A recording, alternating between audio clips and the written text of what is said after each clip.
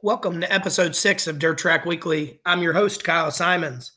Last week, we talked about the need for racetracks to use social media effectively to promote their events, and we took a look at Eldora Speedway banning stick signals for the Dirt Late Model Dream. If you didn't get a chance to listen, you can go back and check it out in our archives. This week, we're going to talk about fan negativity on social media, and we're going to break down Memorial Day weekend, looking specifically at Ricky Thornton Jr.'s disqualification from the Show Me 100.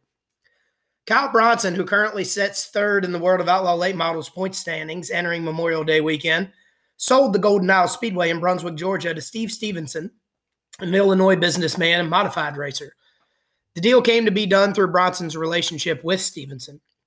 Bronson has driven for him at his modified at the Gateway Dirt Nationals in the past, and Stevenson has plans to build a concert venue and a bar at the Speedway in an effort to expand its entertainment footprint. We'll see how that works out. Outside of Georgia, Florida Speed Week events for the Lucas Oil Late Model Dirt Series early in the season, Golden Isles gets lost in the shuffle when it comes to weekly programs. I would imagine Stevenson will move to a specials-only kind of schedule in an effort to make the track profitable. A couple high-profile chassis switches in the late model world took place earlier this week. Garrett Alberson switched from Black Diamond race cars to Longhorn, and Garrett Smith moved from Rocket to Longhorn. We will see how these switches play out, but there's no denying both Alberson and Smith have struggled this season. Smith also dropped off the Lucas Oil Late Model Dirt Series in an effort to get their program running better. Randall Edwards left Tyler Erb's team earlier this season to become the new crew chief for Smith, who won last year's Dirt Track World Championship. When Edwards was with Erb, they ran Rockets. So the switch to Longhorn is going to be different, but could provide the jolt needed for both teams, much like Mason Ziegler's recent switch from Barry Wright race cars to Rockets has bolstered his efforts, as he has a weekly win at Port Royal, as well as many solid runs with Flow Night in America and Lucas Oil in recent weeks. On Tuesday night, Nick Hoffman picked up his first career World of Outlaw Late Model Series victory at State Line in New York. Max Blair, Bobby Pierce, Gordy Gundaker, and Chubb Frank rounded out the top 5. Good to see Gundaker running as well as he is right now. I would look for a tour victory for Gordy in the near future. On Thursday night, Chris Madden picked up his first World of Outlaw Late Model Series victory of the season at Sharon on opening night of the Battle at the Border. Bobby Pierce finished second, but made hard contact with Drake Troutman while racing for position. Troutman was taken out of the race later after a lap car spun in front of him. Tyler Courtney picked up the All-Star Circuit of Champions win at Bridgeport over Kyle Reinhart, Anthony Macri, who came back from the tail, Hunter Schurenberg, and Corey Eliason. Justin Peck took a hard wreck that actually ripped the roll cage apart. Peck is lucky to not have been seriously injured in that wreck. Danny Dietrich tweeted later that the opening in the track sketch fence caused it. If that's the case, then they need to close the opening. Even if it wasn't, they still need to close it. Whether there was the opening or not, we need to look at the roll cages. Wrecks like this, we need to be proactive in doing more to make the cars safer instead of just waiting for something bad to happen. The other issue of Bridgeport was that the All-Stars disqualified 2 drivers who got out of their cars that were checking on Peck after the wreck. They were lit up on social media, but I believe this was a state law and New Jersey decision. Last year when Dylan Cisney's car was on fire at Port Royal, Dietrich and Logan Wagner were not disqualified for getting out of their cars to help.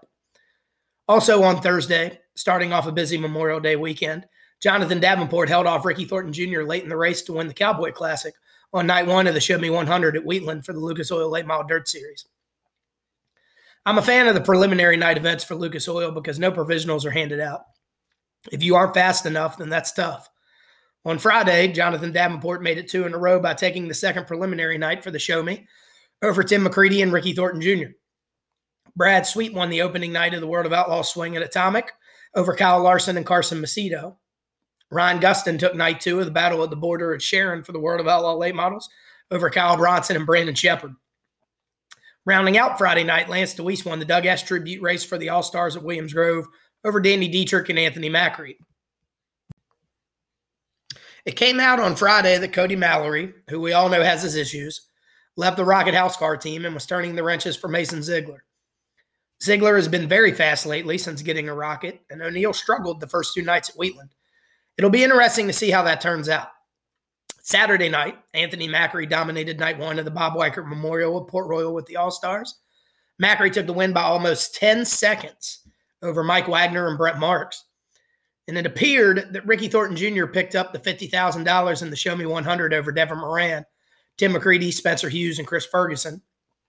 But after post-race tech, Devin Moran was declared the winner. I'll be the first to admit that I hate the Droop rule.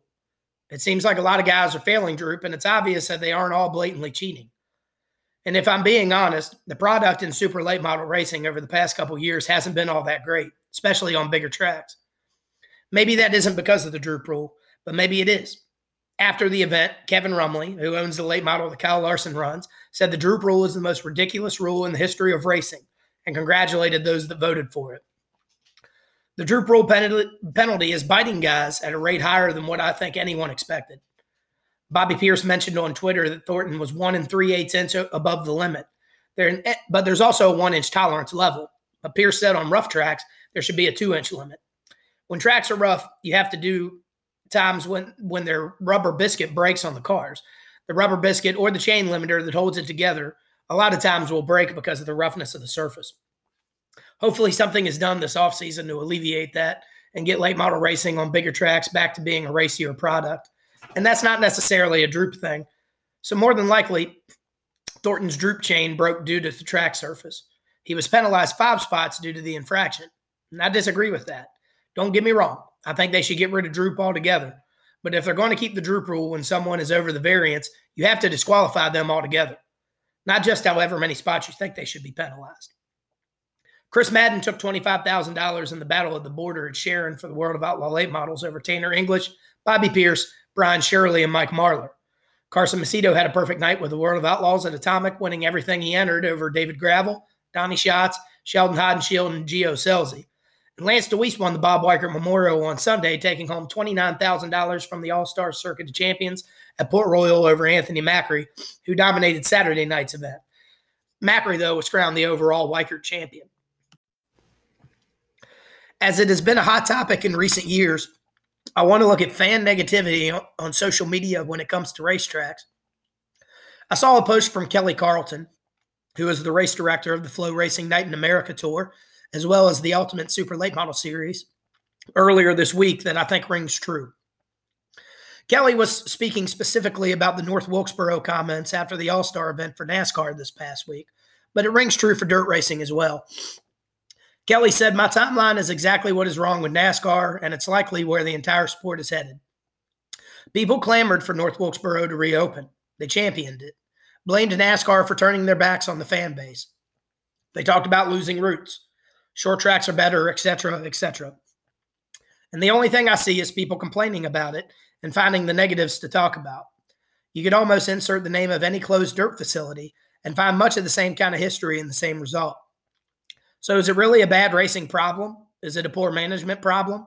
Is it the current polarizing drivers that compete? Or maybe, just maybe, it's an us problem. Seems everyone only talks about or looks for the negatives at a track. 5-wide racing versus talking too long to move a crash. Guess which one is talked about the most? We are all imperfect, every last one of us. So why do we seemingly only expect and accept perfection of others? I agree with a lot of what Kelly is saying here. So the All-Star race wasn't the best race, but the event was huge for the sport. And everywhere you look, you see people tearing it apart for being a bad race. In the dirt racing world, there are a lot of tracks that work very hard on promotion for big events. But people can't help but find something to complain about in the comments section on Facebook and start an argument with others who support the track. It's a tough business to be in, generally speaking. But when fans just constantly find something to bitch about, it doesn't make things any easier. Racetracks are a business, and just like any other business, they will eventually go out of business if they don't make money. And guess what? They are not going to run every time you want them to run just so there is a race to attend. When the weather is shit, it's smarter for tracks to cancel those programs and not take the massive financial hit just to run a show. Williams Grove in particular gets killed by people on social media weekly when it comes to canceling events. But I don't see anyone on there volunteering to give away $75,000 of their own money to run an event that is sure to be a money loser. But the expenses from the purse to just normal operating costs add up very quickly. And if it looks like rain, tracks shouldn't be raked through the coals when they cancel an event, as opposed to voluntarily losing massive amounts of money just so the fans in the comments section stop complaining. And here's the kicker in all of this. Most of the people whining in the comments section weren't planning on coming to the event anyway, even if the weather was perfect. If there is one thing that can be taken away from all of this, it's that the comments section on a track's Facebook page is not based on reality. There's a very small percentage of your audience that isn't going to pay the bills. There's a lot of tracks that have closed in recent years, and if fans don't start finding the good in having tracks around, then there's going to be a lot more closing. I'll look at the Williams Grove example again. Many comments in that Facebook section, when they cancel, you can read people saying, sell the track. When the time comes that they actually do, don't complain when that historical facility becomes a housing development. That does it for this week's episode. If you like what you hear, follow us on whatever app you use to listen to your podcast, and follow our Twitter page at LabDirt Updates. Give us a rating and a review, and we would greatly appreciate it. See you next week, right here on Dirt Track Weekly.